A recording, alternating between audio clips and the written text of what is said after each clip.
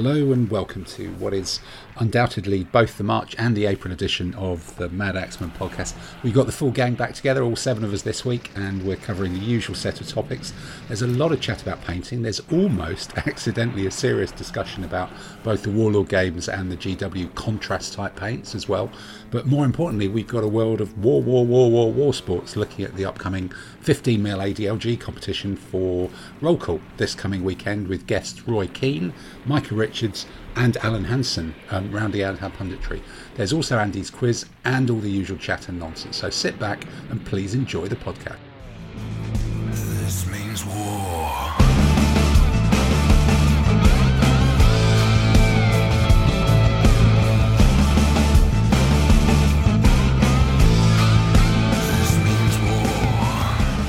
Well, look, it's once a month now, isn't it? Which, well, sort of once a month. I can't even remember when the last one was, but let's pretend it's once a month. So then we can pretend we've got a regular schedule.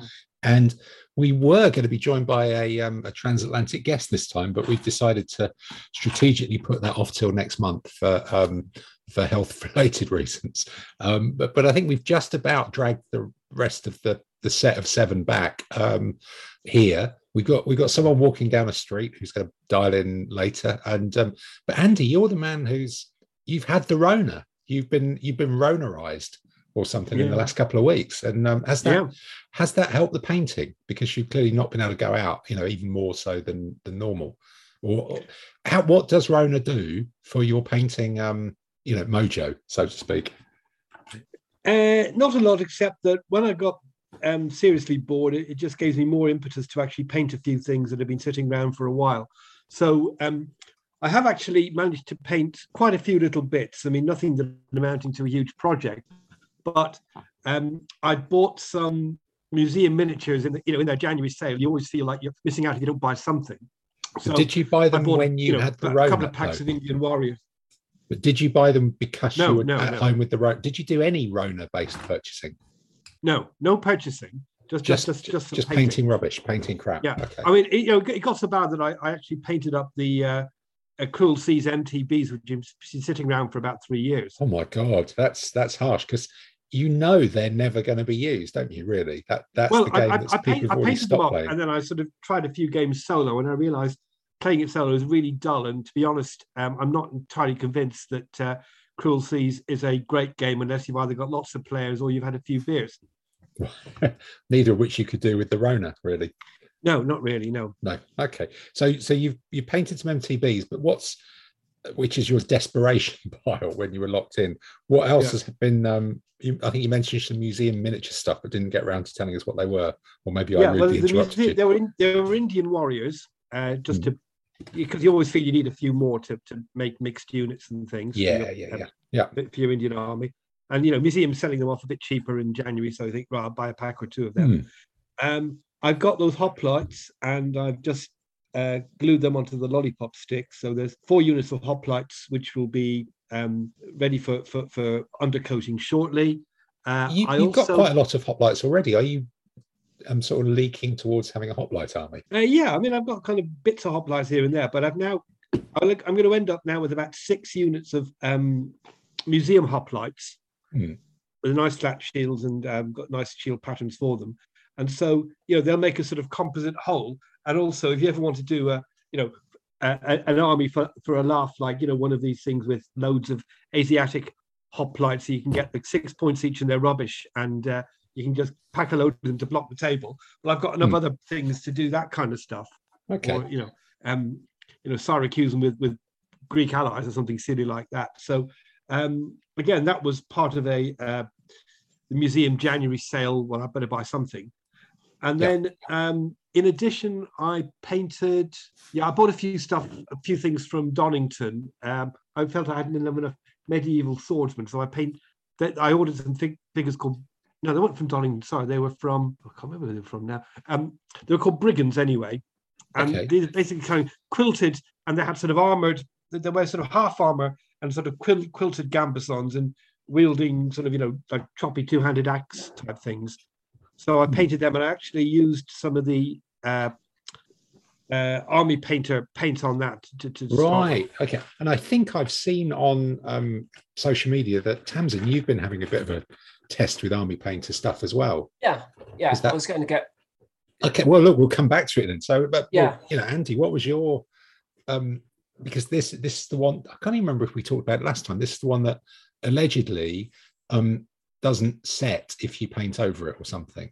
But if you're if you're just like I've done it once, sod it, that's how they look, painter, it's obviously clearly fine, isn't it? But but I don't know. What I was most disappointed about, or slightly frustrated with them, was actually the fact that I don't think the light colors seemed to go particularly well, and so therefore I Okay. I was thinking, they've got sort of like an ochre yellow type thing, but you definitely get the contrast of colors between the crevices and the raised bits, but the colors don't really pop in terms of brightness, and most of the colors aren't. The initial range aren't particularly bright to begin with, so that was a so slight. it's kind of, I do think you it think depends it's more sort of Second World War? primer and surface area. Yeah, well, I tend to undercoat in grey primer. That will have dulled it down a lot. Yeah, that will take it down. I think you've got to do it on white almost, haven't you? You're very pale. Yeah, really. Maybe all right. Maybe I'll try that again and see how that works. But there's a Spanish guy who does very, very pale washes, doesn't he?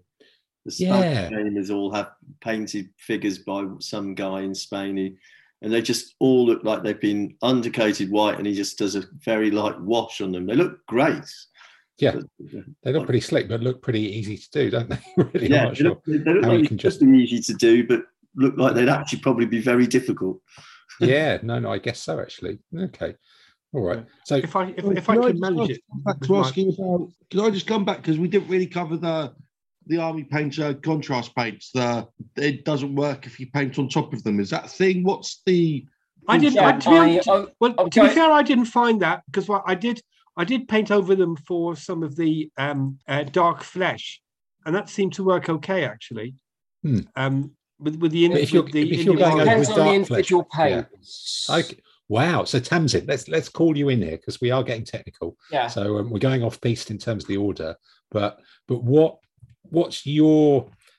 I guess starting with that question, because this has been the most interesting thing on Twitter apart from picture of Ukrainian tractors for about the last month. Or War Games Twitter anyway. So what's your? Did you start off by trying to test that deliberately, or no? Well, no?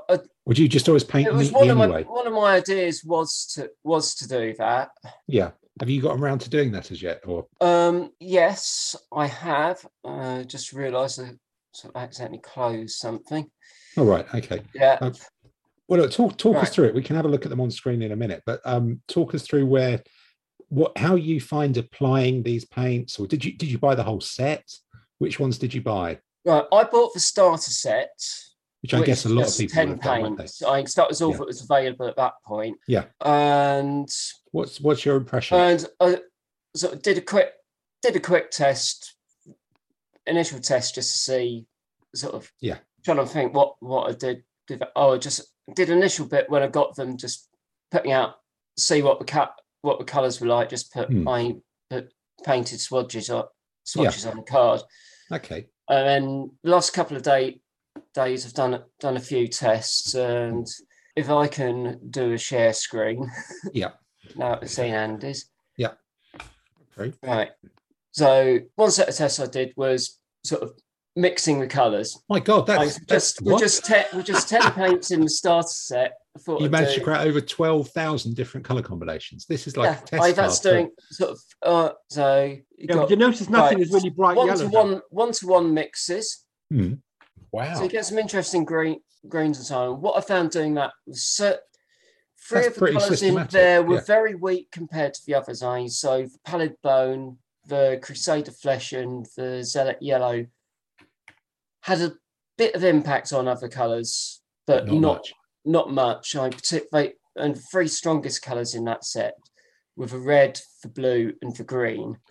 Yeah, that's the same with the contrast. The Games Workshop ones, definitely. The reds, blues, and greens are the strongest. 3-1, so you get even more. But sort of mixing, you get some quite interesting different shades of brown and green out from But isn't it. that just only useful if you're going to do like a Second World War Russian thing where you don't want them all to be the same? If you're going to do, or for thinking, one use for them might be for people that hate painting horses. True. Yep. Of which there are many different browns in that. You can get lots of different browns doing that. And you did these by mixing them or by over painting them? Mixing and then painting together. Yeah, so I skipped the correct ratio. I think this panel you're looking at now is the 3-to-1 mix. So 3 parts of the colours along the top, 1 part of colour down the side. Wow. And is this something that you do with most sets of paints then? Because this is not something I've ever... The only reason I did that was just to see what I could get from the 10 in the starter set. Yeah, okay. It looks like you should be working for Dulux or something. Yeah. Yeah, quite possibly. And this is how your kitchen will look. Yeah. Well, hopefully your hitch is not. And then also did it onto some figures. So the ones you're looking at here, one on the left where the cursor is, that was over Vallejo's light grey primer, which is basically it's a very, very pale grey. Okay, almost white. Yeah. And the other one was over sort of black primer with a white zenithal highlighting. Okay. So there's not a massive difference, is there? Except on the face, really, I would have said. Yeah. Yeah, it really sticks to the white. Right. Well, I think the blue one, it dulls down the red and the blue, certainly. And here you've got the white primer and again the black. Okay, that red's a lot. White zenithal. Yeah, that red's a lot brighter on just a white primer, though, isn't it? That's a big difference than the blue and the green. Yeah, because what I found, I don't know whether it was just messy application, the primer surface or what, but I found we were just putting too much of the red on, but it ran quite a bit. So I've been doing some more tests to see if it's... Yeah, well, certainly I find with original GW contrast, they do run just because it's close to a wash, isn't it, in a lot of ways? It's close to an ink, isn't it? Yeah. And now this is one, so I left them 24 hours and then I tried sort of white paint over the top. Okay, wow. This is the magic. As you can see, yes, it did reactivate. I also tried a little bit, just water, and some colours it seems to be much more bleed through. And it's the stronger pigment ones. So red, the blue, the green, it really, really So the colours which work best are also the ones which bleed the most, in a way. The strongest colours, yeah. Yeah. But if you go back, if you look, flesh over white looks quite good. Yeah, that's reasonable. Yeah. I think they probably work better with larger figures and figures with darker tones on them, rather than trying to get bright colours on 15mm figures. Yeah. Yeah, possibly. I don't know how useful these will be for 15. Because you do need to be with these because of the reactivation. You do absolutely need to be very, very neat painting. Yeah, or you need to be matte varnishing them a lot of times. Yeah. In between coats, which is just such a faff, isn't it? Or matte varnish with a spray, I imagine. You couldn't even really. Not so much of a faff for me because I airbrush. Oh, you've got the airbrush thing, yeah. But you'd need to be spraying matte varnish on them. You wouldn't even be able to do it with a brush, would you? I don't think.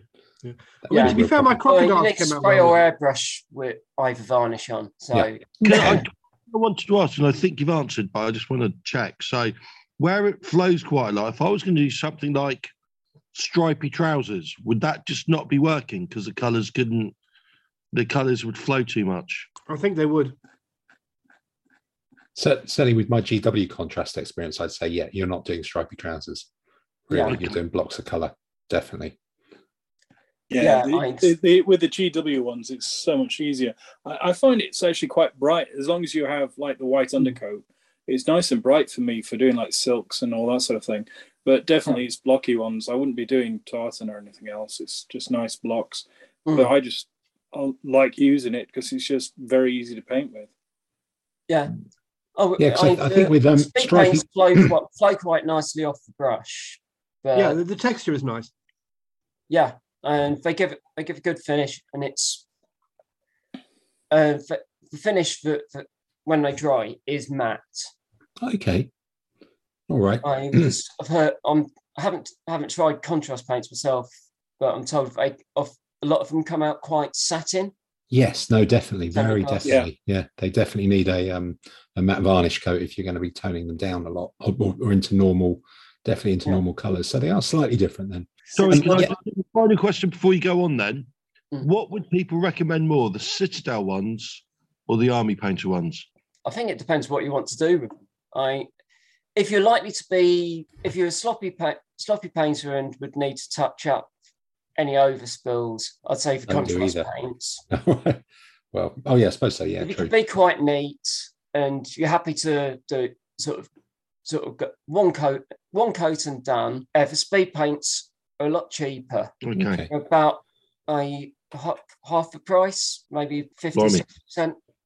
Yeah, but I wonder if price is really a thing, because if we're talking how many, because my experience with in terms of the amount of paint that you put on an individual thing, you're talking fractions of a penny. It's pennies of pennies. But I think with my GW contrast paint experience, I bought some to see what they're like, but I really think they're horses for courses, and I think they're I like the bright colors because they look like silks and they go on quite easily. But for the darker colors, or as you say, stripy trousers, you want to be doing that kind of 2-layer effect and lights and darks and stuff to get some contrast on them in a different way that you just can't do with those contrast paints.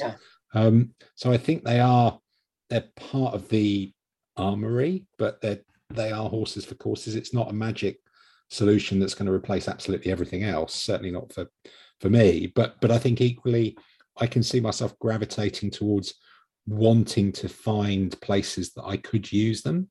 So probably the classic example would be when I repainted up a load of Arab 15mm infantry. There's 2 ways you can paint them up. You can either paint them up in almost festival silks and stuff like that. There's some of the spearmen that appear in the most latest battle reports. You can say, well, I either paint them up brightly or I'll paint them up in kind of beigey desert colors. And you go, well, I've actually got these contrast paints, so it's bright because it's easy and it looks cool, and I can do it. Whereas there's a legitimate choice to paint them up in dusty desert colors, but it's just harder. The contrast work. So I think you can make choices about what you choose to use them on, and try and do, so you get more use out of them than maybe you would do at the expense of other more normal paints. This means war.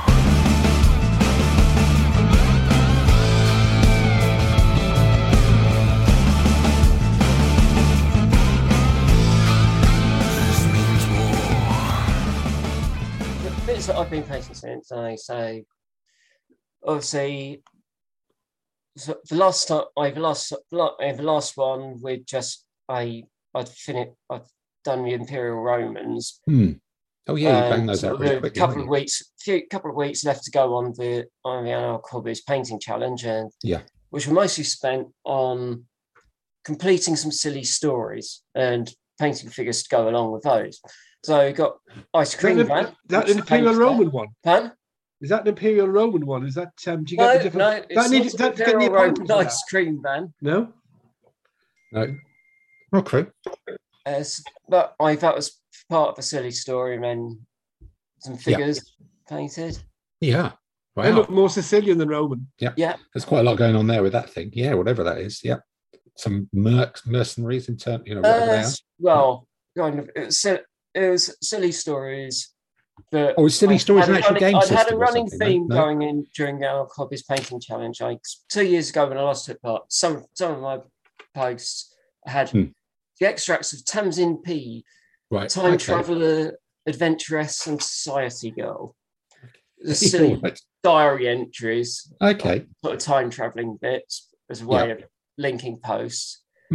This time, I remember last time I said I painted 3 variants of Oscar the dog. Right. Yes. Okay. Oscar had found my time travel device, so he was time traveling, and of course had to be rescued. So this started off a rescue mission, and it's lots of silly stories about that.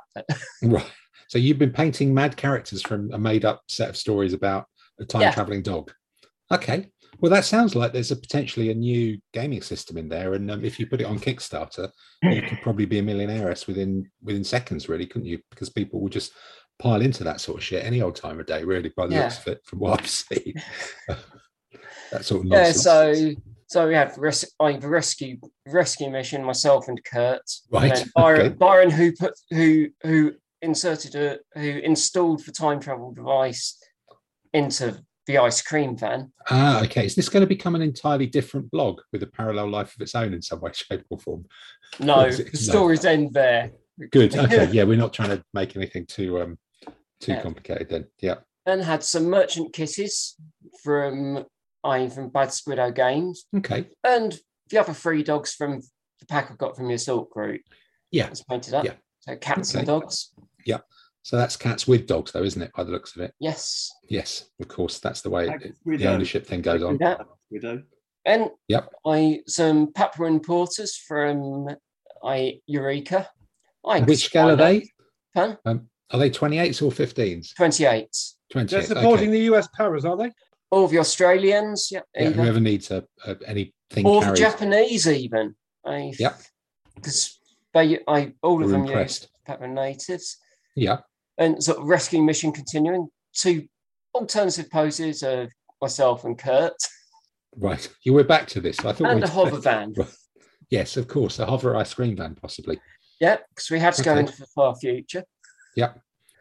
This is going to make no sense to anyone listening to this. It doesn't make much sense when we're actually looking at it, really, does it? It's all a bit bizarre. Yeah. But yeah, this is bizarre.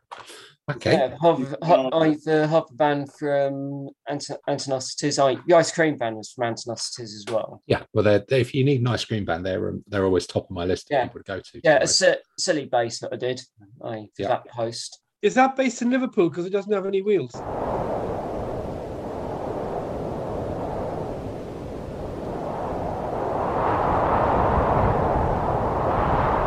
It's good to be able to get it's the safe in Liverpool because it doesn't have any wheels. Yes. Good to be able to get the tumbleweed sound in so soon, I think, in this week's episode. So, okay. So there's some more Japanese in there as well. So there were 6 figures left, though, which I hadn't painted because they were in the early pattern helmet, so it didn't fit in with the others. So I just painted them up for an excuse for Kurt and myself to go to the jungle. Of course, sort of Model T Ford truck from Empress. Are you ordering these things specifically, or did you just have them kind of kicking around and working? Some of them were. Some of them were ordered specifically. Others weren't. Right. Okay. And how long does it take to get a Model Ford T truck from Empress Miniatures? Have they got a quick turnaround? A few days. A couple of days. So if you need one, Andy, you could have ordered one while you were locked down. If you'd known, you could have just gone for it, and it would have been there in seconds. And actually, while you're speaking to me, I do recall I did actually make a purchase during my flu thing. I bought a few crocodiles from a guy called Mickey Arrow for the Escape from Egypt game, and I painted them using the contrast paints, and that worked well. All right, so they crocodiles were going because they got quite a bit of texture. Yeah, that's right. But basically, you did a green coat with them with just a kind of a yellow dry brush over it, and that worked quite well. Bish bosh, Super World of Crocodiles. Yeah, cool, absolutely. Okay, so that's the truck, Japanese. And then Mega City 1. That's sci-fi. And then you're just going to chuck in that you made Mega City 1 as well. Well, in part of it anyway. Yeah. Okay. I think last time we did this, there was just a pile of. I can't remember if it was bare or primed at that point.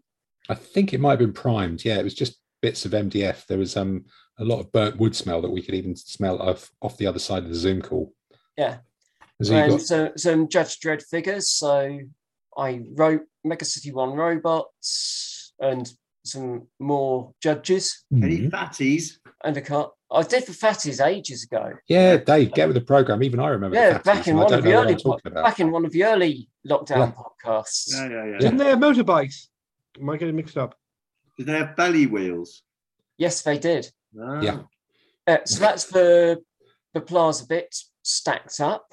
Right. Okay. So for sort of contrast, you did this painting competition where you're all trying to paint more than everybody else. How did you fare in it? Did you win? Actually, put it a different way. Who the hell has painted more than you? I finished up in 10th place on just over 1,800 points. 10th place. First place was just over 6,000 points. What, did they paint the whole of the Napoleonic Wars or something? My God! It was Judge Piss. He was an absolute painting machine. Painted. I decently painted, but not heavily. It was probably sort of base color block and base color highlight, maybe, but a base color wash. I'm not sure. Whereas I tend to go a lot more. A lot more levels of highlights on my 28s, but he did it. Did he paint like several armies worth? It was all sorts of stuff he painted. There's a lot, mostly fantasy and sci-fi. Is there a big prize for this? Other than the adulation of your peers? There are odd prizes that you get. So I have various prizes for different categories. But I'm just thinking, it sounds like someone just kind of hit the entire contents of their spares box with contrast paint and a highlight and bosh. There you go. That's how you do it. Right. That's how you do it. That's the secret. This means war.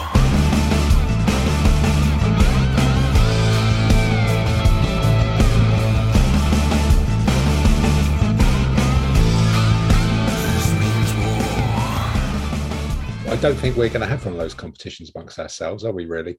Because that would be slightly for academic point. We'll get lapped. We would be absolutely lapped many times. So, Peter, you've actually been doing some painting. Stuff's happened. What's been going on? Well, yes. Compared to the legion of what you just previously heard, I'm nowhere close. But basically, because we've got this competition at Roll Call, I decided to actually try a different army for a laugh, basically a Chinese army, and decided to test it out against Simon and Andy, who gave me the fortunate ability to learn what not to do in numerous ways, which led me to the decision that I need more troops and different types of troops. So I've gone and painted up some another sort of like dozen units, some of which I'm just finishing off. So some like swordsmen, spearmen, cataphracts, that sort of thing, to sort of round up the edges of my army that I wanted to do. I had some which were bare white when I was getting Simon, so that's obviously why I got slaughtered on that one for turning up with you can't troops turn that up weren't painted painted. figures. That should really hammer your dice, shouldn't it? For sure. Yeah, that I think it actually did a gravitational pull to make sure that I wasn't actually able to roll anything above a 3 for a whole round of combat. So I'm looking forward to it. I quite enjoyed it, getting back into it, using the contrast paints. Doing some of the basic stuff. It was just Essex stuff, which is great. I mean, Essex, you put the order in, it's there just a couple of days later, and I'm not going to stress about it. It's got me thinking about the samurai that I've got waiting, as well as thinking of doing like a Korean army, because I mean, Essex, they're not, it's not like the mega detail, but it's just easy just to get the paint on. As Tasman is saying, I can do the bare colours, maybe a bit of contrast, because I use the Citadel ones, the contrast paints, and then use something like some of the soft tone from Army Painter and that over the top of it. Put a few colours in. It does go well for the sort of blocky stuff when you're doing units at 15 mil, and considering you normally play in Escape and everything's dark anyway, it's nice to have something a bit bright. You don't actually have to do it that well. That's not what you're saying. Yeah, that's the secret. Good for my eyesight. As a sage person put it, well, you're looking at it from 2 feet away. Why are you stressing? You're not using a microscope when you're looking at it. Yeah. But so is this going to be doing the? It's been a while. Are you going to be doing the kind of the rush to the last minute basing thing that you'll be basing stuff on Friday evening, ready to take on Saturday morning and things like that, or will you be slightly ahead of the game by then? I'm aiming to be ahead of the game. I think my best one was when I turned up to one of the international tournaments and I'd finished off the basing the day before, which led me to being pulled up by the drugs people because it set off all the alarms because they still had super glue and things on my hands, which you had no fingerprints either. That was kind of tricky. Yeah. But no, I'm aiming to actually have everything done at least a day ahead for once. So I've just got the last 2 units to finish off, which I'm painting as we're talking now. So doing a nice sort of like green swordsman, block it out quite nicely, and then pick out. I just like picking out different things. Yeah. I know you were saying earlier about the contrast versus the army painter one. The Citadel contrast, you can paint over it quite nicely, which, considering my painting style and capabilities, I do need to touch things up afterwards. So yeah, it's quite nice, just relaxing, chilled out from doing all the work stuff. So I quite enjoyed it. Okay. Oh, cool. So ready for the weekend. Has anybody else got stuff that they've been doing for this weekend? Or is it just Peter and actually me? But no, that's probably just me then. I think Dave Allen's been doing a bit of basing, hasn't he? Dave Allen's always doing a bit of basing. That's I think that's traditional. He's doing it at 4 a.m. He's always doing it at 4 a.m. before the thing happens. Yeah, he was moaning about Essex mounted figures or something, wasn't he? Oh, right. Oh yes, yeah, Essex. But then I can understand that because I don't know why they did put so little metal on their horses that the buggers hardly ever stand up properly. Yeah, I suppose that's probably I guess it just saves money or tradition or something like that. But so I've just literally today. So I was away last week, and I kind of had this. A parcel arrived at not a parcel. It was like a padded envelope arrived today, and I'd completely forgotten. But I must have ordered some 28mm Assyrian shields because I'm using Assyrians in the 28mm competition at the weekend. I'd ordered some shields so I could make some bespoke Assyrian casualty markers. Completely forgotten it before I went away for a week, and then they arrived, and I thought, oh my god, I've got to paint the damn things in the next paint them and base them up in the next couple of days. So I've been doing a few, just tower shields and things like that in color coded so that they can be used for different types of casualty markers. But I've just had this massively eclectic month of doing all sorts of stuff. The little ships are starting to turn into a fleet. Which are just, these are actually contrast paints as well. I did an experimental one, and I realized that the thing with contrast paints, we're banging on about this a lot, they work really well for the wood effect. So I've got 6 Briggs and 3 of the things that are not Briggs that you get in the starter set. Are they? Look, God knows, rather than battleships. They're not battleships. How many gun decks have they got? Just the one? Just the one. And, they're probably frigates. They're probably frigates then. So I'm doing them, and I'm trying to avoid starting rigging until the last possible minute. And I'm also trying to avoid buying a capital ship because I can just sort of feel that happening, and I want to actually play the game before I chuck 25 quid on like one plastic ship that would just be a pain in the ass to do rigging on. I think I rebased. I think that might have been last month actually. I rebased this 15mm biblical army. Did that. I ordered a load of stuff from Donington as well. I saw Damien up at the Hammerhead show, and had a good chat to him. He was telling me about how it seems likely that a lot of the 15mm people, well, anybody who does metal casting, and probably people who do plastic as well, actually, are going to have to put up their prices soon because the cost of metal has just gone through the roof. So whenever they all run out of, and resin, I think, so whenever they all run out of their current stock of metal and buy more stuff in, they're just going to have to restart. And I think there's some farmers in Eastern Europe finding a lot of scrap metal. Warlord are putting up their prices for metal and resin from the 4th of April. Yeah, no, I can absolutely see it. And so I kind of ordered a few bits of them. I found that looking at their new era ranges, they've got these clubmen that are ideal for the Palestinian. Oh, I've got those. Clubmen. They're lovely. Yeah, they're really nice. I'm doing them as we speak with some contrast paints. And so they're going to be the Palestinian clubmen in the late Roman army, which having just written up the battle reports from Burton and seeing how distressingly you don't want to attack them with cavalry, that I think some of your polearm men were, Dave, in the army, the Zia army that you used.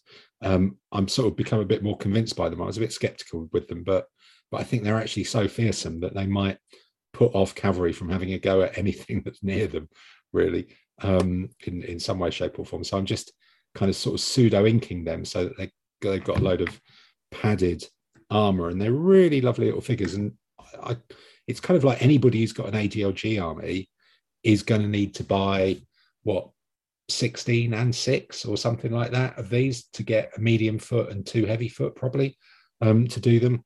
And then you end up buying a few extra bits as well. So I picked up some he's got a little set of crashing medieval horses that when people are injured for kind of pretty spectacular casualty markers that I picked up that I've been looking at for a while, and did some of that stuff. So there's some of these being inked. I've started painting the 28mm resin printed Caballero miniatures Normans that I picked up at Hammerhead as well from Fenland Games. They actually sell them, those ones that you've seen the 3D designs of online. They actually sell them printed. You don't actually have to have a printer. You just buy them from someone who makes them for you. So I've just started. Where's it gone? Yeah, just started undercoating some of those with. So how do they compare against the cost of metals or plastics? They're about the same. Well, they're obviously more than plastics, but they're about the same as metals. They're just really fine figures. I gave them metal spears to the ones that had them because I think the resin spears were just going to break. They might as well. The resin spears are often very brittle, and you just look at them and they snap off. Because I had them in other rule systems. Is Damien expanding his range at all, doing any new ones? Because his Arabs were fantastic. I really enjoyed them. I think when I saw him, he was saying that actually at some point, I think it was to do when his work pension kicked in, he might actually retire some of the really, really old Donington originals, just because the molds are so knackered and there are so few orders coming in for them that it's not even worth redoing them.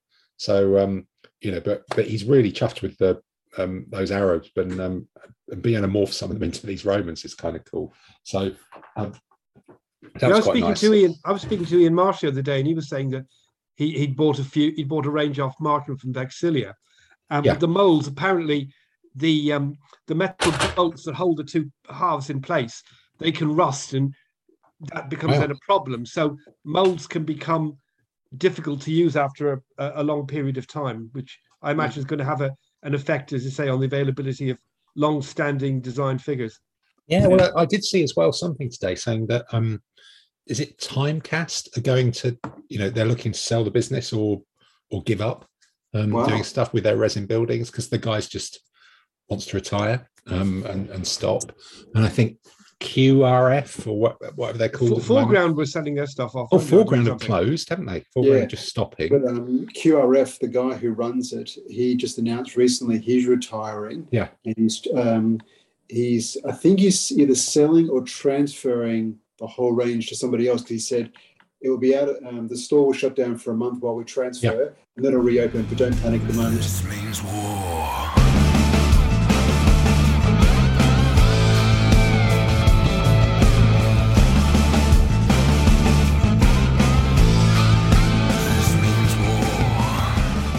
Yeah, no, I still think this is a thing we're going to see more and more of in the industry as kind of old guys running figure manufacturers just give up really and retire and stop doing it, and with 3D printing creeping in, now that I've got these things undercoated, you can't really tell the difference at all, other than they're slightly, actually probably more accurate or more detailed than a lot of ones. The detail on them is phenomenal, and they don't come with bases, or they've not been printed with bases.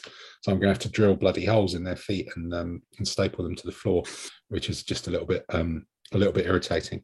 But I think but there's a lot of ranges. There's 40 plus 15mm ancients companies who do stuff in metals, so you've got a lot of choice. But how long will it take till the 3D thing gets up to the 20 and 30 different ranges? I don't know. Yeah, they're getting there. So because I'm quite keen, I quite like some 10mm fantasy armies, and there's lots of the old Warhammer ones are no longer available. So lots of people have morphed the models enough so that they don't get sued, but they're still recognizable. You look and go, that's an elf, that's whatever. And a couple of the companies who do it, the guy who makes all the 3D models and the STL files, there's a few of them who have now branched out into making 15mm Roman armies, 15mm, I've seen those, Gaul armies. Yeah, and they look very, very, very nice. I've seen 15 and 28mm sort of World War II. Yep, that would be a print as well. I mean, World War II is a perfect thing for 3D printing or because there's obviously no copyright. No, so there's so many tanks as well. Files and then file print. There's, I mean, Damien's Donington Arabs, they were fantastic, but it's hard. I know when we've spoken to him before, it's hard building out a whole range because speaking to them and some of the Westwind ones, it's like you've got to try and build up a range so people then buy into it and build it up and collect it as a group. So either they've got to heavily invest, and I can see that coming in on the 3D printing because if you can do then small batch printing, especially the granularity of some of the new printers is absolutely amazing.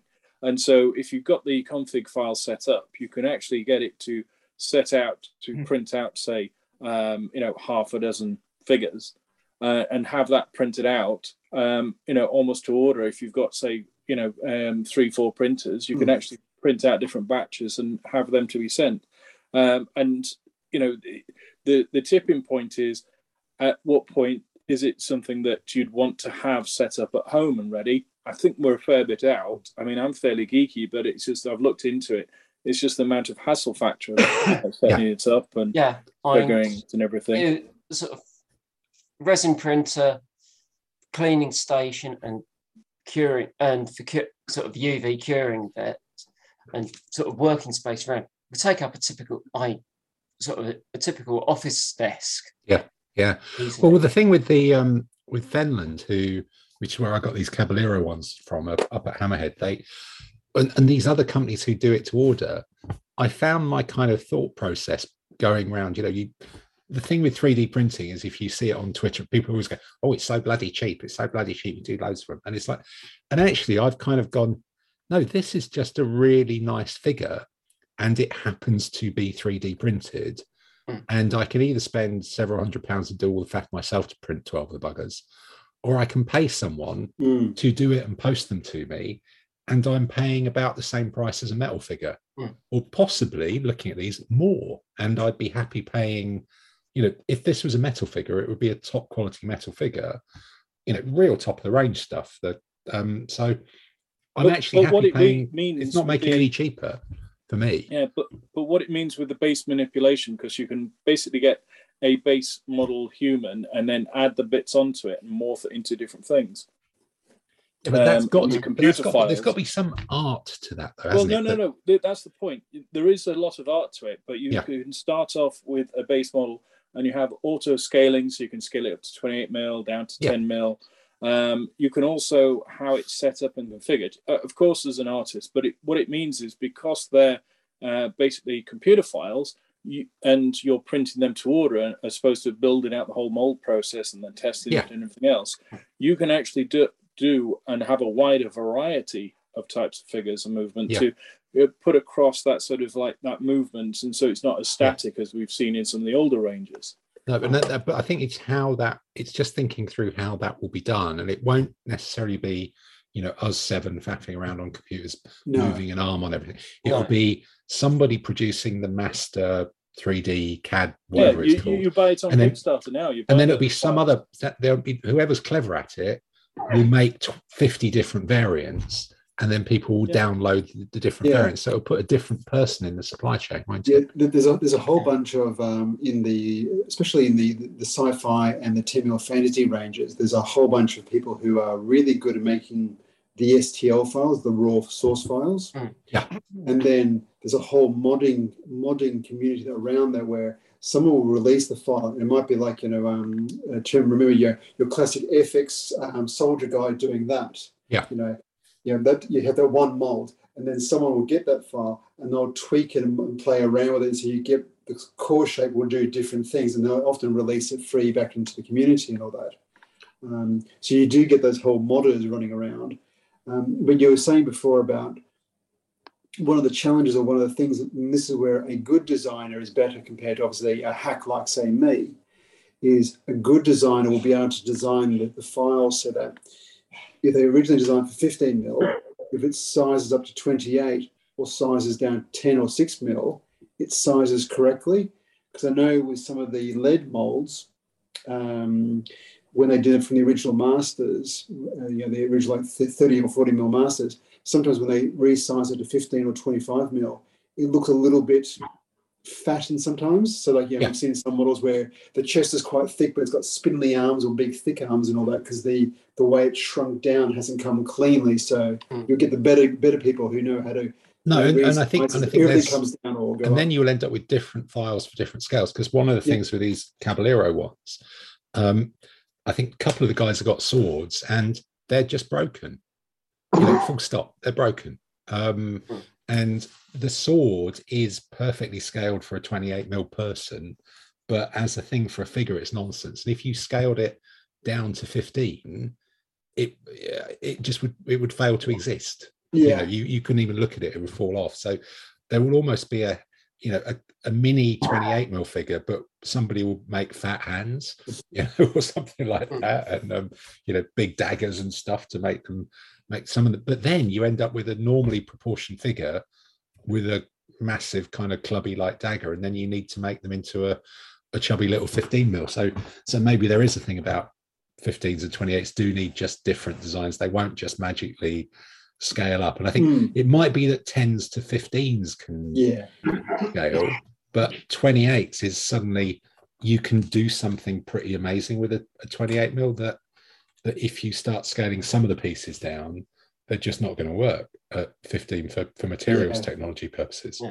I would have thought, but I don't know. So that's a digression. What was, before I finish up, I've also finally started painting up some 10 mil Napoleonic cavalry, the French cavalry that I've had kicking around for a while, these little Pendragon figures. But quick quiz question for you: what uniform colours should the Lancers be? So I've got some geezers with Lancers. Green with grey trousers. Green with grey trousers. Guard. Well, they're not going to be Imperial because I don't know. And then blokes with long swords and then square hats with like things on. Should they be green? Let me see. Show them. Those are probably Chasseur Cheval, which probably should be green. If they've got the kind of, they've got the straight. They've got sort of ordinary coats rather than the fancy ones with the frogging on it, have they? Yeah, they've got. I think they're Chasseurs à Cheval, and then I've got some other ones that I've done with blue. Yeah. If they've got the fancy bomber jackets, they're hussars, and they can be a variety of colours. Hussars can be all sorts, but so the Lancers should be green, and should the Chasseurs à Cheval green with grey trousers. They've got sort of helmety type things rather than shakos, haven't they? They've definitely got helmety things, and some of them got right. And I think the pennons are sort of red and white. If you wanted to get fancy. Okay, all right, red and white. Wow, that's taught me more than I need to do. So I think that's been most of it, a load of shields. So who else we do? Mr. King of Sting, Adam. Have you been doing any painting, or has it still been World of Child, Very Cricket, and a quick trip to Burton?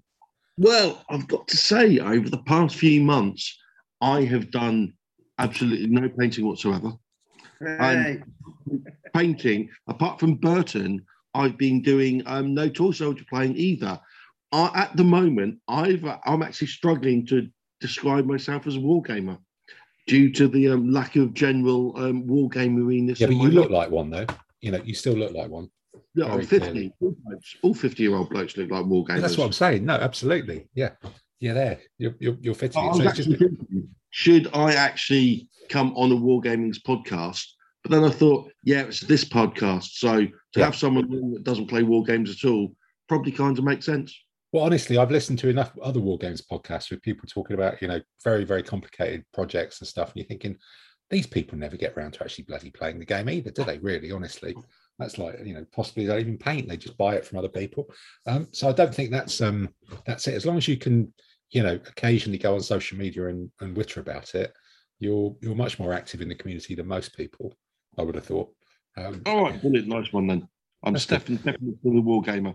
Good. And then at some point we were talking about we may well do a let's talk about what we did wrong at Burton.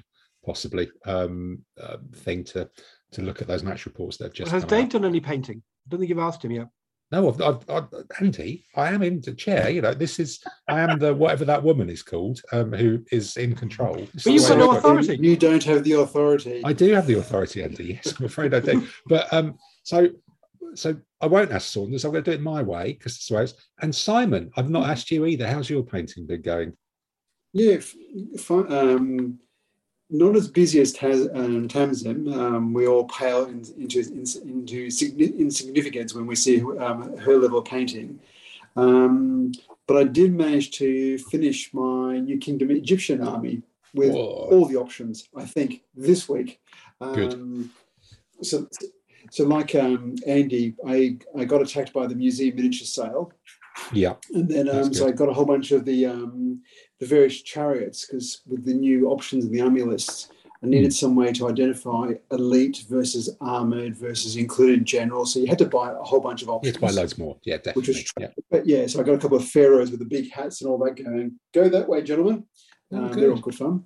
And then I got filled out a whole bunch of proper bowmen, proper swordsmen and all that, because especially now the swordsmen are 6 points in ADLG. Yeah, true. But cheap as chips. So you need more of them. So and then I had fun using the contrast paints. So I tried, after your recommendation, I tried some of the Citadel contrast paints, just the reds, blues, and greens, because I tend to go for simplistic colours.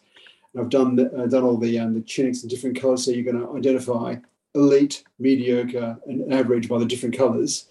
And then did all the ribbons and the Egyptian helmet head type of things with the reds and all that. So I think it'll look really good as the Assyrians trample over. Simon, the stripy hats, did you do the stripes going like forward and back or going round and round? Yes, to all of them. Because I started doing sort of a round, sort of circular going down the head. And then I looked at some other models, went, I should have done it, back to front type of things. I've done it in a couple of different ways. At 15 mil with my standard of painting, it looks bright enough. And if you don't like it, yeah, no, it's roundy is just a pain in the ass to do. So doing the forward and back stripy is just easier. Oh, yeah. That reminds me. I did get to use gold on some of the figures as well. You used some gold. Oh, excellent. Good. Got to be consistent. Sorry, you just reminded me, Simon. Okay. So did you get do you manage to base them with sand, I guess? Was there a big sand dunking moment? Proper Egypt? Yeah, because I use a consistent sanding base across all my miniatures these days, so just easier, because I've learned how to. It's the Dave Saunders patent pending basing scheme, and I've not really figured out how to do anything better than that. So pretty much all my basing looks identical, which makes life a lot easier. That's very sensible. Very, very sensible of you indeed. Oh, good. Yeah. Okay. So well, you've invoked. Really good. Well, you've invoked the word Saunders then, so we will. Thank you, Andy, for reminding me that he's still there, right in the middle of the screen. Dave, what have you been up to, mate? What have you been doing? Have you been working? Have you been working for other people? I've been working. I've done a bit more painting for other people, but I have to admit that's stalled a bit because I've just been working quite hard. But I've painted up. I've converted my fog Macedonian camp into an ADLG Macedonian camp by shrinking it by 30%. What is in a Macedonian camp? Is it? It's iced on command with a load of guys stood around a table, scratching their chins and rubbing their heads and looking very confused. Right. Oh, okay then. So it is a jolly old thing. So basically, in the last month you've just done something camp. No, and I painted up the fortified camp that we all got given at Alicante. I'm still annoyed about losing that. I don't know where I went. I'm really pleased with that one. They were definitely really good, wasn't it? €5 at Pamplona. Yeah, well, maybe. Hey, Tim, we could talk, because I have one, so we could do a deal somewhere. Oh right. Oh, okay then. Oh, that might be a side deal. We'll open a different. We'll open a single Zoom channel then to try and do that offline some way. Mine looks really good. Look, there it is. Yep. No. I'm convinced. I'm utterly convinced by that. Telling me that he had two and he had a spare one, so I don't know where he got his second one from. Yeah. Yes, that could be it. It could have been on somewhere in a tapas bar. It may have been purloined. Yes. Oh, they're confused. Yes, they do look confused. They're also buying insurance from a man with a cart. Like the PHGS Confused General. Yes, something like that. Okay, so that's been a relatively lightweight month on the painting front for you then, but just a more of a week of or a month of actually doing work and things like that. If I see any more armoured 17th century cavalry, I'm going to fall over and faint. Right. Fall over and faint and scream. Okay, good. Well, I think that may mean that we've gone around and done all of the world of painting. This means war.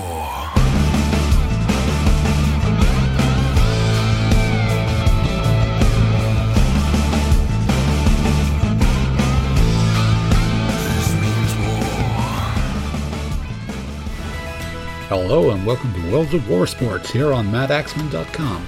This is ADLG punditry at its very finest. Well, look, we're into World of War Sports. It's great to hear that musical theme tune, and this is the most confusing part of the entire podcast.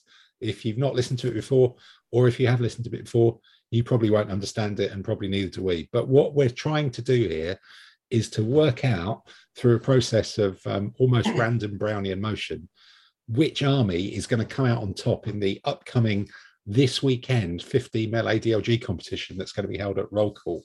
And it's a very obtuse theme of the armies of the Eastern Seas. It's basically Byzantines and other stuff from around that area, isn't it, really, in a much more clever and more articulate way than that. So what we've done to allow us to do this in less than 4 hours is we've broken down the different army lists which have all been entered. We've broken them down into 4 pools. So this is almost going the opposite way to the way that the Euros and the Champions League are going to go. We're reducing the number of teams down and trying to make it simple. And there's 4 pools, and we're going to talk and look at a winner in each one. And those winners will go through to a semi-final. Then there'll be a final, and we'll see which army is going to come out on top of this one. So without further ado, in Group 1, we've got 4 teams. It's a big pool. Round robin here. We've got the Abbasid Arab, the Maurician Byzantines, some classic opponents, the Northern and the Southern dynasties. That's just one army list. And old school classical Indians. So, we're looking at we got some people, they got desert power out there. We got some people with all sorts of complicated stuff. We've got the writing peasants. We've got the Chinese from the north or the south, depends whether they're good at cold weather or good at warm weather, really. Could be either.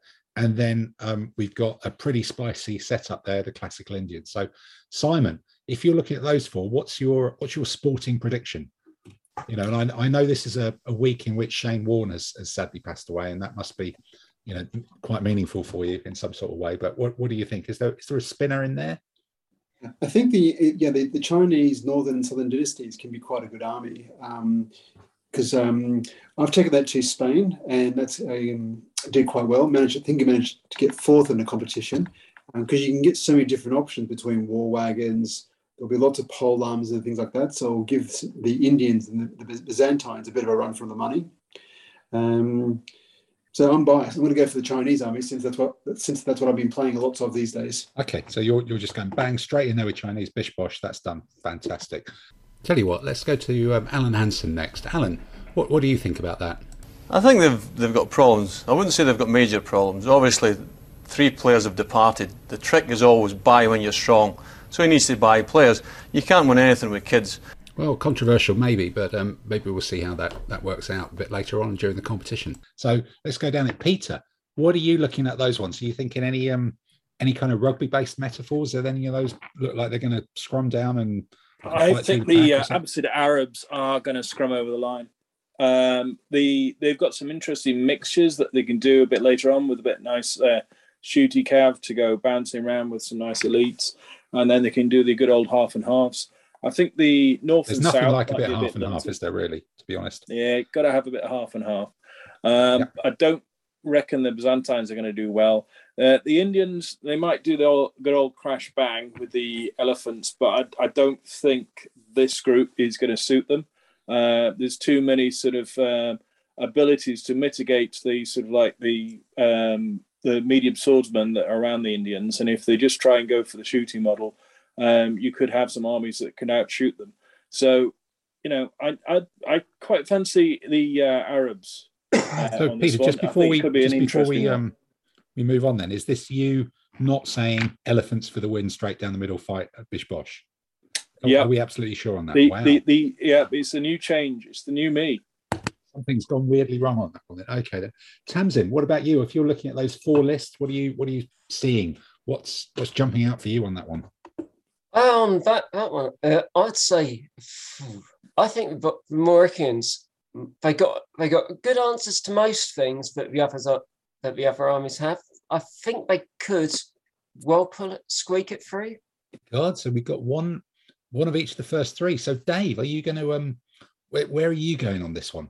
I'm guessing, which is the Liverpool here? Who's the Sadio Mane?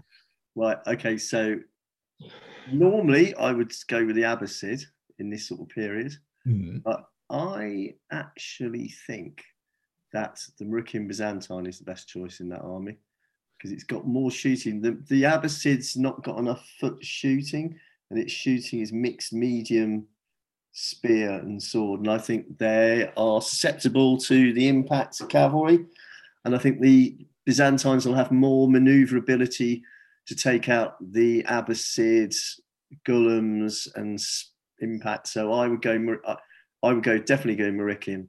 Okay, big on the Moroccans then. Shall we call him Micah Richards, see what he thinks his expert opinion is? Look at the disgust in his face. He's crying. Right. Predictions, mate. I know you want. Oh, so it's Moroccans are creeping into the lead then. So, Mr. Adam, King of Sting, what are you seeing here in this little group of death? Well, I'm going with the Abbasids and the Arabs. After our sort of like Burton adventures, I'm going to just sod off the Arabs because they just really annoy me at the moment based on the personal annoyance. So I'm going to bin them. The Moroccan Byzantines, I don't think it's the best Byzantine list. It's not my favourite Byzantine list, so I'm not going to go with them. Northern Southern dynasties sound like they've got a bit of a multiple personality disorder there, and an army with mental health issues sounds like it might not do too well. So, and finally, the Indians. I know Kohli's not capturing them anymore, but they've still got Bummer and Shami sort of like leading the attack. And the IPL. Once they get in, they're in, aren't they? Really, they're in for a long haul. And they're difficult to get out of the crease. And so I'm going to go with elephant straight down the middle, Bish Bosh. Bish Bosh. It's are you practicing this in the hope of growing more hair again? Is this are you following the Peter principle and see how that works? So okay, so we've got 2 for the Moroccans, 1 for the Abbasids, 1 for the Chinese, 1 for the Indians. Andy, what about you? Where are you going with this?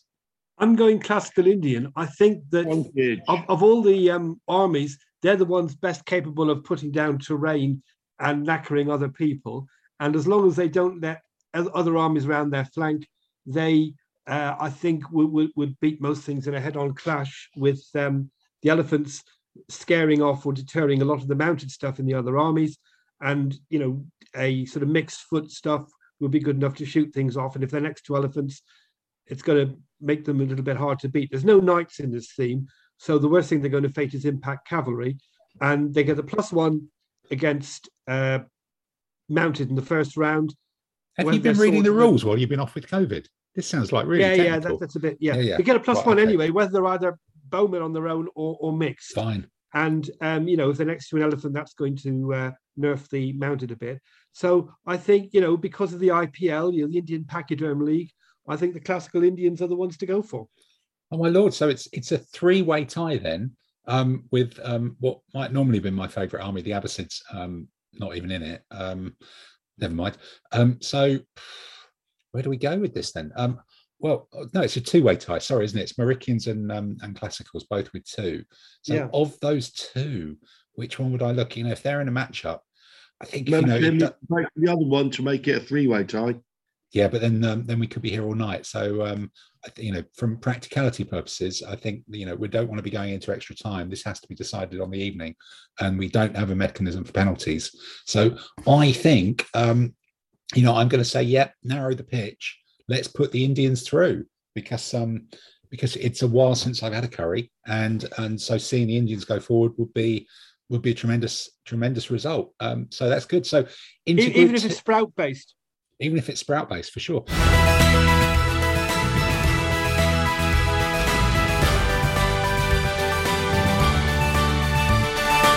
Into Group 2, then we've got the Hepthalite Huns, we've got the Justinian Byzantine, we got the Kushan, again an army with two types, and the classic Arab conquest wall of nonsense. So let's go the other way from this one then.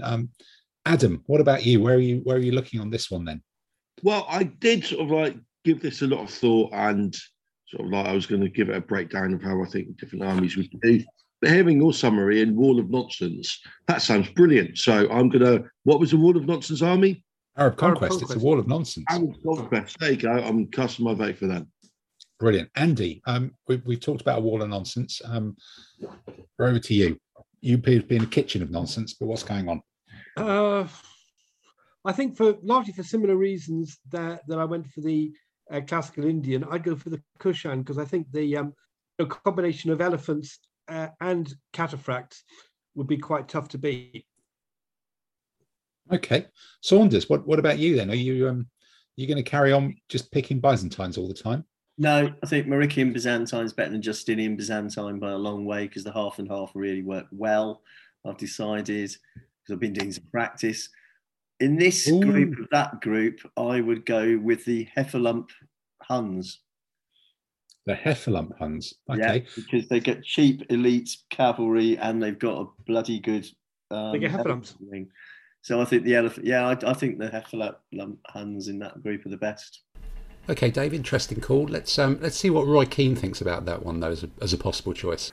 Over the top stuff. My goodness, what's the game coming to? Come on, it's all right. It's ridiculous. We're supposed to be talking about the players and the quality, and we've got to talk about this idiot. It's a crazy decision. Crazy. I'm just about to calm down, but hopefully by the end of the game. Okay, Tamsin, coming to you then with this one. Which ones are you seeing? Which ones are you seeing emerge from the pack then? In what's a very mixed field so far? Yeah. For me, this group, it's toss up between Heffalump Huns and the army with the actual Heffalumps. The Kushans. Yeah. I think I'll go with. What do you want to I'm a cavalry girl at heart. It's got to be the Huns. It's got to be the Huns. So the Huns jump into the lead 2-0, 1-1 in a very weird scoring system that we have. So Peter, you're weaned off elephants, but there's elephant armies in first and second place. Surprise us with your analysis. Arab conquest. I worked out a list that I nearly took to roll call. But it just seemed a bit too linear. But I could get up to I think it was 27 units of heavy and medium impetuous elite Arabs charging in. And it just looks, it's the new elephant. It's the new elephant. It's the new elephant. Heavy impetuous infantry are the new elephants. Okay. No. Well, at Burton, Simon and I came up against a Arab conquest army with the elite medium impetuous cavalry, and we handed their head to them. Not cavalry, foot. Yeah, he's talking foot, mate. It's the new elephants. It's foot infantry of the new elephants. Yeah, and then heavy impetuous foot. The cavalry of the new infantry. You've got to get with the program. Yeah, cavalry. They just it's cavalry against foot. Cavalry, the heavy foot win it. You get the right terrain down. You just got a line of them coming forward. You can do all your dancing around with a bit of cavalry all you like. You can't argue with some heavy. They're just in your face. So, Alan Hansen, Peter there is saying it's all about the width and pushing on with the flanks and doing stuff with heavy infantry. What's your view on that one? The trick of winning the championship is having strength and depth. They just haven't got it. Okay, that's pretty clear. I think we've got your view there, Alan. So with 2 Arab conquests, 2 Hepthalite Huns, and then some also ran. Simon, where are you on this one? I'm with Peter. I'm going Arab conquest. With the new changes to heavy foot, with them being able to move at 3 UD up until they get within 4 UD of the enemy, heavy foot armies can hoof along quite substantially, and especially in a period with these other 3 armies where there's nothing that can quick kill them of anything particularly terrifying. You're going to have a whole bunch of heavy swordsmen, impetuous, right up in your face as a Byzantine army, that's going to really say, hello, I'm here to push you off the table. And, I think that means that's saying hello to a semi-final of India against Arab conquest. So we're going to the second groups. Well, then. unless you vote for the Heptabyte Huns. Yeah, but Andy, why am I going to do that? I don't want to prolong this agony any more than I have to. Really, yeah, fair enough. To be honest. Right. Okay. So, group 3. Then we've got some classics here. We've got the patrician Roman, a classic smokers army. We've got the Sasanian Persians. Were they their opponents, or was that something different? Or did they carry on for ages? And then the Sui and Tang Chinese, which I don't think is where me and Adam went to in Burton, but it could have been. So of this group of 3, going around the other way as usual, Simon, starting with you, going from top to bottom. Patrician Romans, they're Romans, could be good fun. Persians, lots of cataphracts, probably quite linear and a bit boring. For me, the Sui and Tang Chinese, again, one of those crazy Chinese armies where you get a bit of everything. I think, though, in this period here, I'll be going with the patrician Romans because they'll probably have lots of support at heavy foot, and they'll be able to stop the cataphracts and anything particularly terrifying, and they'll just grind you to the ground. So you're going for the Italians, even though they've just been knocked out by the North Macedonians in the actual World Cup or whatever it is. In fact, that is the World Cup, isn't it? Yes. Yeah. Okay, then. So you're going Italy, even though they're out. Peter, what about you? The Italians won a rugby game, and you're Sui and Tang Chinese. Sui and Tang, is that just more tasty for you? It's got that sort of flavouring, that sort of nice little blend that it's just going to be a delight on the table. Once you've had one, you want another one. Yeah, something like that. Okay, so Tamsin, what about you? Which one are you looking at? Which one would be best in Mega City 1? In Mega City 1? I don't really know there. The horses are going to be a problem. It's quite possible with all the time warp yes. bits that have happened there that they've all appeared at some point. Yep. But I think I'm going to go with the Sui and Tang. Okay, so you're putting them into a 2-1-0 lead. Dave, what about you? We've got some classics here that have been great armies in their time. Patrician Roman, I lost to it on Monday. So Roy, do you think that's a good basis for making a decision?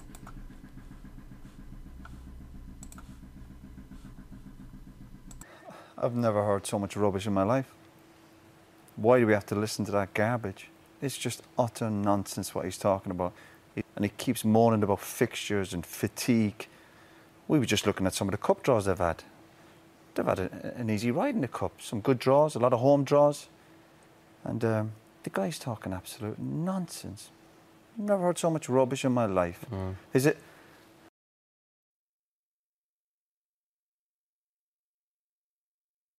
Right. Okay. So it's 2-2. So Mr. Finkel, which one are you looking at? The once popular Sassanids are not even getting a look in. I would go with Patrician Roman, partly because when I played Peter a few weeks ago, I used Patrician Roman and actually managed to win with it. My God, it must be the miracle army. Okay. Right. Yeah, it's unbelievable, yes. Adam, clearly you may have heard all you need to know here, given as someone who's not actually playing very much at the moment. Patrician Roman appears to be able to win on its own. Which one are you going for? Well, I can't actually vote for Patrician Roman because that just sounds like I'm saying something sort of like nice and positive about Reigate, which even though this is going back decades, would still leave me feeling a little bit dirty. So I can't say Patrician Roman. The Sui and Tang Chinese, I don't know. When I've looked at the Tang list, I thought, they're very similar to the Nightferenian Byzantines. So for some reason, I hold that against the Tang rather than the Byzantines. So, and also the Sassanid Persians have got the most interesting trousers. So I am going to vote for the Persians. On the basis of trousers, that's very good. Okay, so I'm just trying to remember really. Are we 3-2 for the Tang over the Patricians? At the moment, it's 3 for the Patrician Romans, 2 for the Sui and Tang, 1 for the Persians. So unless you wanted to vote for the Sui and Tang, it's a patrician win. No, I must admit, I'm a big fan of patricians. They can go fast down the rings. They can go big with the cavalry. They can go defensive with a solid sort of midfield of heavy barbarian foot. You can faff around with the legions. And I'm painting up some Palestinian clubmen at the moment. So I'm going to put the patrician Romans through into the semi-finals as well. And so at the moment, we've got the lineup: classical Indians against Arab conquest, and then patrician Romans against the winners from Group 4. And the winners from Group 4 is a very interesting mix. We've got thematic Byzantines, or thematic possibly, or unless it's thematic, which would be an ex-Chelsea and Manchester United midfielder. Thematic. We've got the Three Kingdoms Koreans, and we've got the Vikings, an unusual one to appear. So Mr. King of Sting, out of those three, one of which includes the word three, which always strikes me as a bit of a cheat. It's a bit like when ABBA had that song that sort of said number one repeatedly. The Three Kingdoms Korean, thematic Byzantines, and the Vikings. Which one is jumping out for you? Well, Three Kingdoms sounds a little bit schizophrenic, so they're going to struggle on the table. Vikings, well, I don't know. I just like the Matics. I think they were one of my favourite 80s bands, the Matics were, and they're one of my favourite Byzantine armies, so I'm going to go with them. Okay, let's go with the Matics. Right. Lee Rank Mayer, you picture changed in order. So slightly weirdly on my screen, but that does mean I come to you next. I'm going Vikings. Bunch of guys with full hairy beards, two-headed axes, and they've got their own TV show. They've got to win. You're basically saying, like nearly all of the rest of us, you're just jealous of anyone else with hair and you look up to them. Basically, yes. Yeah, that's basically it, isn't it? Right. Okay. So one for the Matics, one for the Vikings. Andy, where are you at with this one? Viking. Oh, yes, you painted up a million of them, haven't you? That must be. Yeah, I painted up a bunch of them. And also, as I say, they've got a couple of TV shows on at the moment. I've been watching The Last Kingdom on Netflix, and there's this thing called Vikings Valhalla, which is a follow-up to the original Viking series. Are they all dead in that one? If it's called Viking, are they actually all dead in it? If it's Viking? Not yet. No. It's Leif Erikson is apparently in it, and the character Leif Erikson, and it's not the tennis player, no, or no. Is that not a real one? Okay. Or he's not even Sven-Göran Eriksson. Okay, that could be it. Yeah, or Ulrika Jonsson. He's actually the manager of the Vikings, I think. He could be. Mr. Saunders, what about you? Where are you jumping out of that one? Certainly not the Three Kings in Korean.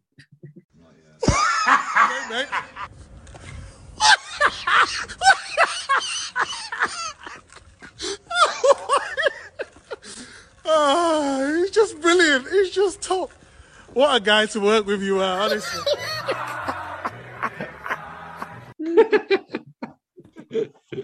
No confidence in your own army. Well, that's good to know. Okay. No, I'm that list. I'd go Viking. I would go with a Ukrainian. Oh, pro-Ukraine. Oh, he's next generation. He's pulled out the must vote, hasn't he? Yes. That would be the laydown, wouldn't it, rather than the Viking? That could be it. Ukrainians. No, there's Ukrainian armies in there. So it needs some tractors to go pull stuff away, and it'd be and some endless. You can tow away the artillery carts of the Koreans or something. Yeah, exactly. Okay, all right. So we're nearly on for a win. Tamsin, what are you going with out of these three? Viking. It's Peter. We don't even need to come to you, I'm afraid. Well, I've got to cut in. The problem is, what you guys haven't realised is I did actually look at the Viking list, and it looks really tasty. However, in this listing, it's limited it down to the options. So basically, you've got a choice of having, I think, all of 2 light infantry. So considering everybody else got shooty stuff, they're going to get shot to hell. But they can have armor. But actually, Peter, the great thing about this is the way this worked out. Your opinion just doesn't matter at all. Well, I've got the hair. I know you've got the hair and the Viking, the Viking facial hair, but unfortunately, that's not going to count double votes. So we've got the Vikings going. It should do, but it doesn't. We've got the Vikings going through then against the patrician Romans. So let's go into the semi-finals.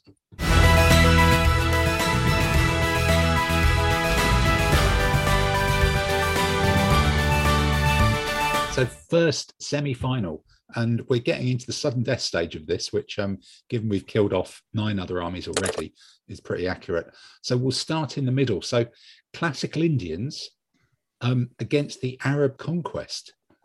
What a matchup. Well, I suppose the Arab conquest never quite got that far. They delegated it to the Khurasanians and the Abbasids and stuff, didn't they? And it took quite a while. So Mr. Saunders, who are you saying? is the power of Islam going to sweep into India, or are they going to be repulsed? Arab conquest all the way. The Arab conquest has got to have the elephant slaying base of elite javelin men. It's got elephant slayers, right? Okay, just elephant one. Slayers, which is going to be the thing. But I think all those impetuous, heavy foots, even going into terrain, is just going to swamp that. It's a no contest. The elephants might kill a couple of guys, but the bowmen will get murdered by the heavy foot, impetuous elite. Interesting theory. Well, Micah, Roy, do you think that sounds like a fun army to be playing with, though? No. You're there to win, remember. Yeah, you can win, but you can have a smile on your face. No, not for me. Fair comment. I suppose it is a competition after all. Okay. Mr. Finkel, where are you saying out of Indians and Arab conquest? Oh, so it's actually a tricky one. I think the numbers in the Arab conquest might just give them the edge. Okay, they're going to tip over the edge. Simon, what about you? Where are you going with Arab conquest against Indians? Arab conquest all the way. Impetuous swordsman versus swordsman. It's going to be an army. Sorry, it will be a game that guarantees a result. I'm going with the Arab conquest. Okay. It's just going to be horrible. It's going to be charge, dead. So Peter, as we so rudely cut you aside last time, we're going to give you potentially the casting vote here. So you're talking Arab conquest against classical Indian. It's Arab conquest. It's the new elephant. Heavy impetuous swordsman, provided they pick the heavy impetuous swordsman and not go and wuss out and pick the spearman. Right. Heavy impetuous swordsman, and they've got to go forward. It's got to be played really aggressive. Got to be straight up in their face. That whole free movement. Yeah, you need to be hitting them sort of like turn 2, just going straight into it. Right. So the army of the prophet, peace be upon him, that's straight through to the final. No one else even gets a vote. So going down then to the next semi-final, which we've got the patrician Romans against the Vikings. So let's start the other end. So Tamsin, where are you going with patrician Romans? If they're bringing all those impetuous war down foot. Much I'd love to see the Vikings sort of swamp all the way down to Italy and take out Rome. Yeah. Yeah, it's not going to happen. Romans. Right. Adam, what about you? You've got some sort of Romans, but not quite the patrician ones, haven't you? Which of those two are you seeing in the matchup of Netflix TV series? I don't know. It's difficult because on the one hand, I can't vote for sort of like Reigate army. On the other hand, sort of like hearing Simon wax poetical about big hairy men with giant choppers made me feel a little bit worried and unclean as well. So I'm not sure which one of those two armies I could vote for. But when it comes down to it, I am going to vote for Simon's homoerotic fantasies to the Vikings. The Vikings. So it's Vikings 1, patricians 1. So following on from that theme, Simon, tell us what your fantasy is in this one. What are you going for in this? So we've got pickled herring, pickled fish versus the pizza. Which one do you think would win? We know Vikings make good aquavit and other distilled alcohol. So I'm going Vikings. You're going Vikings. Vikings are 2 for 1.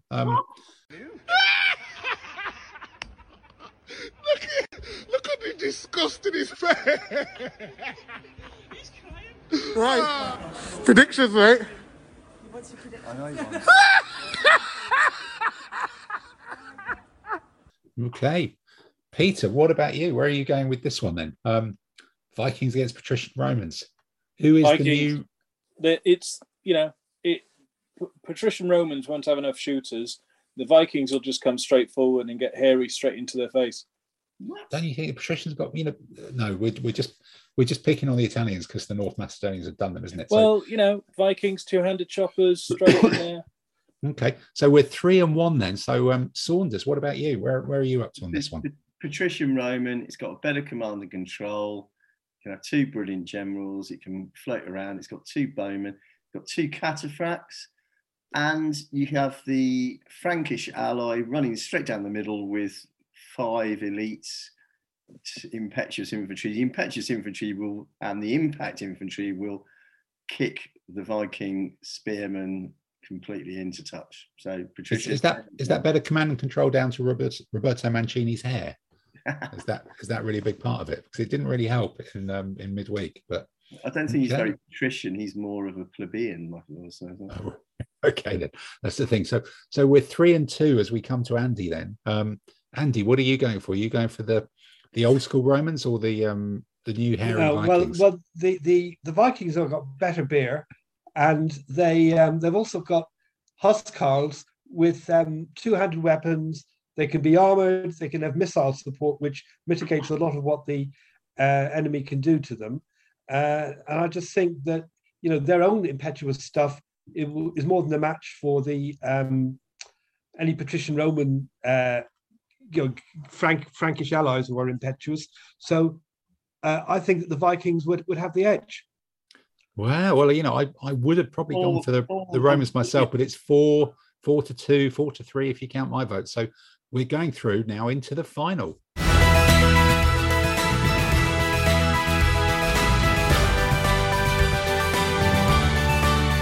the final then, roll call, determining who wins roll call this weekend.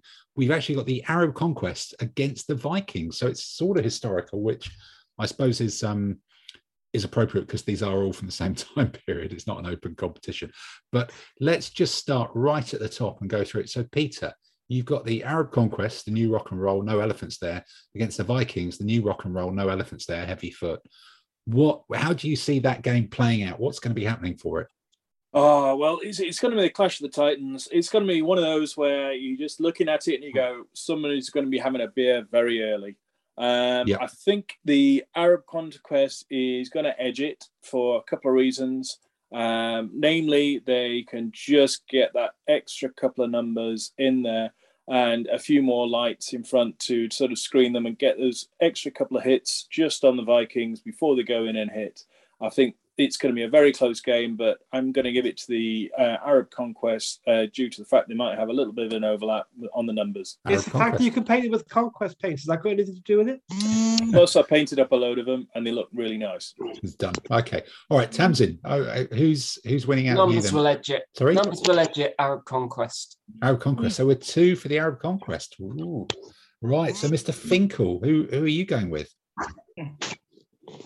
I think the Arab conquest would have the edge on numbers, and I think that will prove decisive. So it's 3. So, right. So, Alan, have you got a new, insightful, and completely different opinion on this particular, very specific matchup? Then you can't win anything with kids. Okay, well, perhaps not an entirely surprising opinion. Right, next, Adam, what about you? Where are you going with Vikings against the Conquistadors? Is it 3 versus plays 1 at the moment? I think it is. 3 versus 0. Yes, 3-0 at half time. Yeah. 3-0. First, I remember the last time we did this in the final, I wasn't allowed to vote for Dacians, and I did, and they ended up winning. So is Dacians an option? I'm afraid not. No one's put Dacians in it, mate. In that case, on the basis, just to keep the tension going on a little bit longer, I'm going to cast my vote for the Vikings. That's honestly, that's a better rationale than I've heard from anyone else for any other choice so far this evening. Simon, what about you? Drunken hooligans all the way. Bring on the Vikings. Vikings 3-2. Mr. Saunders, where are you at with this one? 3 Kingdoms Korean. Yeah, but, well, we'll see that one. Let's see if you pull an Adam on it. But of the 2, where are you going with the Arabic conquest or the hairy Vikings? It's a difficult one. It's really difficult. It depends on the composition. Well, of course, it depends who they pick on the day. Do the players turn up? Have they get a dodgy stomach? Is it like the FA Cup semi-final from 8 years ago? Depends if you have the camp. What is it with the sacred camp? I don't even know what the rules are for that. I don't think anybody else does. Nobody else does. Nobody else uses them. Okay, we'll go with the sacred camp, Arab conquest. Arab conquest. So it's a win for the Arab conquest. The Arab conquest sweep through to victory, which is great news for Ian Sewell from the War Club and Paul Frith from and Paul Frith as well. So there's 2 Arab conquests going through to contest at each other in the final. So I think that does thankfully draw another line under World of War sports for this weekend.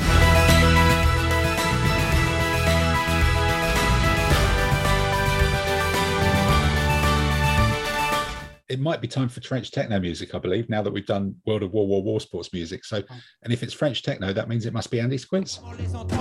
Question, comment les voir? Question, le trou est sans fond. Question, la légende le dit. Question, elle dit aussi. Question, c'est une maladie. Question. So, Andy, you got a COVID-based quiz? Is this No, not COVID-based. Bedridden warriors of our time? Did we do the answers to the last quiz last time? We didn't. I can't remember. We didn't know. We were building up tension for a whole month. Beer-based. Yeah, the beer one. Yeah, right. Yeah. Okay. So the previous questions were, first one was, in addition to Germany, which World War II nation's army had a general called Hofmeister? Was it France, Canada, or South Africa? South Africa? France or Canada? I don't know. It was actually Canada. Okay. Right. Number two, in which 1917 battle did the Australian Imperial Light Horse make a cavalry charge armed only with bayonets? Beersheba.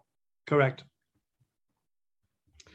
And number three, in which year was the Battle of Bir Hakeim, where an outnumbered French brigade held up a German offensive for over 2 weeks? Was it in 1870, 1914, or 1942? 42. 70. 42. Yeah. 42. No, Wow. It was in the Operation Gazala offensive in May 1942. Fantastic. More music. Question, comment les voir? Question, le trou est sans fond. Question, la légende le dit. Question, elle dit aussi. Question, c'est une maladie. Question. And Andy, you're back with them. So it's not a bedridden with flu type symptoms, general themed quiz. No, you've done something nothing different. like that. No, it is hopefully fairly topical because it's Russian naval mishaps. Okay, all right. Right. So, question one: which of these mishaps has befallen the aircraft carrier Admiral Kuznetsov? A. In 2009, a fire broke out, causing a short circuit, causing the death of a crew member from carbon monoxide poisoning. Or B, in 2018, while undergoing a refit in dry dock, the dry dock sank, sending a 70-ton crane crashing onto the ship and causing a 5-meter gash. Or C, in 2019, the ship caught fire during repair work at Murmansk. Wow. So which of those do you think may have happened? The question is, which of those do you think may have happened to the Admiral Kuznetsov, which is Russia's only aircraft carrier? Okay. Right. So question two is more mishaps. Which of the following mishaps befell the Russian Baltic fleet en route to the Far East during the Russo-Japanese War, 1904-1905? All of them. Everything. Well, wait till you hear the first. Wait till you hear it, Right. So first one is on 21st of October 1904, during an encounter with British trawlers in the North Sea, which the Russians identified as Japanese torpedo boats, although Japan is 20,000 miles away. The cruiser Aurora was engaged by 7 Russian battleships, and the ship's chaplain was killed. Sorry.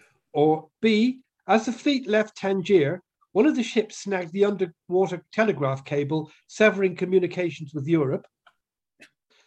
Or C, the second in command, Admiral Folkesham, died en route, and the fleet commander suppressed the news so as not to harm the fleet's morale. And therefore, during the Battle of Tsushima, his squadron thought that he was still in command, where of course he was dead.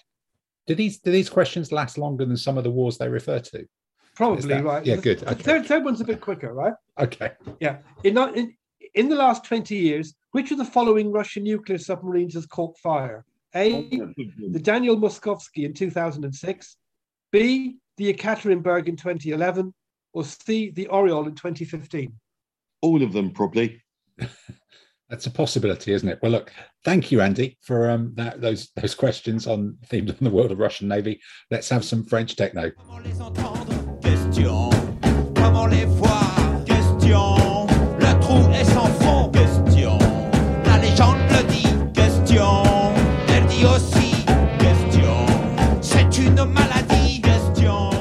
So as we kind of come into the final closing stages, then I guess a number of us are doing the roll call thing this coming weekend, and I've got other stuff coming back. We're sort of back into normal gaming, and a month is what's coming up in the next month. Roll call this weekend. I've got 25 mil Assyrians. Dave, I'm guessing you've got Koreans. You've got Koreans. Peter, you're painting and basing something to finish as we speak. Yep. It's all right. The lists are out. You can say what it is. No. Just finishing off the Chinese, but the other thing I'm going to be working on next is the samurai. And the samurai are going to get started by the next one. Okay. And Simon, what are you taking this weekend? I'm taking my Qin Chinese or Qin Chinese again. Oh, okay. Taking this weekend, I've got the Su Tang Chinese. I thought you said what am I painting? No, Wu Tang Chinese. Su Tang. You've got Sui and Tang this weekend, right? This is gaming and stuff like that. And okay, and then coming up after that, any more events and gaming at Tamsin? Have you got some plans to get this Mega City one into action? Some point, probably solo games, but yeah. Right. That's going to get started. Yeah. See some action. In terms of gaming, hopefully I'll get try and get a couple of games in at the club. I had a game the other week against Simon Finney, and my Allen's beat his late Imperial Romans. Oh, well, that was with just two of the commands on the table because I had one command on a flank march, and wow, they did arrive, but did very little. It just in time for the victory parade. But I had very little to do. Okay, all right, that's always nice. Okay. Any more events coming up? I think, Dave, in 2 weeks' time, me and you are off to Germany, aren't we? Yeah, going to Germany. A hoot. And playing a Schloss. And trying to visit a Roman history museum and the Battle of Bastogne as well on the way, which should be kind of epic. And then, is there anything else in April, or is it just Easter? Do we all have a break? There's not much in May, is there? There's just the London. There's the one day. It's the one day, yeah. That seems very thin for. It does, doesn't it? Maybe there's some other events up north or something. Yeah, that'd be good. Let's go and beat the Northerners in a one day. Let's travel up to the frozen north and see what's actually happening on that one. That could be it. I wonder if there's any other events coming up in that. So actually, it could be like a couple of months of just being sort of calm and sensible, couldn't it? Really, that'd be a bit weird. Isn't there nobody going to Scotland for anything? There's normally events in Scotland when weird things are happening. Anything happening in Scotland. Yeah. What else does it say? No, there's provisionally. No, they've got a provisional date of 8th of May for the Northern League. So we're doubled up on that one with the Southern League, and then we need to decide about whether we kind of cheat into the bank holiday. Isn't there the Birmingham one? That's at the end of May, isn't it? End of May, beginning of June. It's over the bank holiday weekend, which makes it either really good or really difficult, doesn't it? Which we need to work out because the challenge. That's the at the NEC. So that's the Games Expo one. But the Queen's decided that that's her Jubilee birthday. So it's the Thursday, Friday before that is the bank holiday weekend. There's a whole bunch of tournaments happening in the States over the next couple of months. If you just want to nip over there. Possibly, but I think no, that's probably a step too far just at the moment for some of the smaller ones. I think so. It might actually be a fairly light on the old tournament scene, apart from the next 2 weeks when there's one or two kind of going on. So we could have some more tournament nonsense. Adam, are you going to organise anything else down on in Entoyment? I need to crack on and do the Southern League one for December. So I was putting the date in. I put the date in for that for. So I need to get information out of that in there. When's that going to be, Adam? When we were talking about when the Southern League ones were doing, I said that I bagsied the end of the year one, I think. So November, December time. Yeah. And then Warfare goes on sale this month as well, doesn't it? Warfare goes on sale around the 20th, I think. Haven't I got a ticket for Warfare already? No, that we've already. Warfare was last year, Dave. Oh, right. I thought I got a ticket for Warfare this year. You won't, because they're not on sale until the 20th of April. So that'd be quite a challenge. But we've got 3 ADLG periods now because there were so many people last time. We need to do a podcast for the Worlds, don't we? Oh, the Worlds, yeah, that'll be coming up. That's in early June, isn't it? Yeah, we need to do some actual thinking about armies and practicing for it. But if on that kind of thinking about armies and practicing on that jarring, discordant note, which probably doesn't make any sense to anyone who listens to any of this. It's probably time, as the clock ticks on British summertime, for us to wrap up for another month, and we shall see you with the answers to Andy's quiz and some more commentary on other bits and pieces in about a month's time. So I've been me, you've been you. We together are all saying goodbye. Goodbye. Goodbye. Bye. Bye.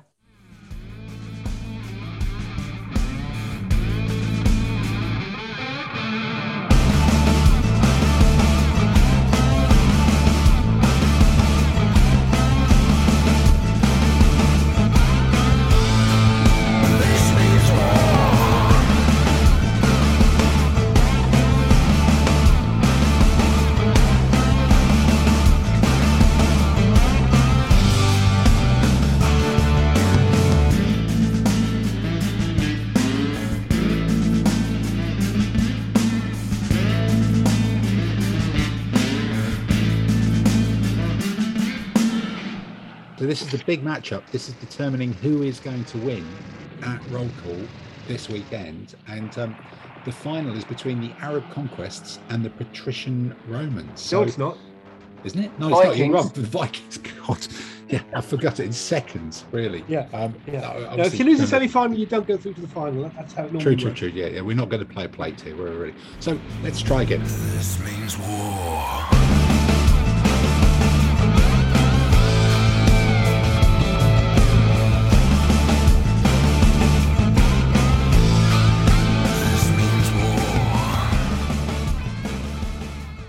Yeah, you can win, but you can have a smile on your face. No, not for me.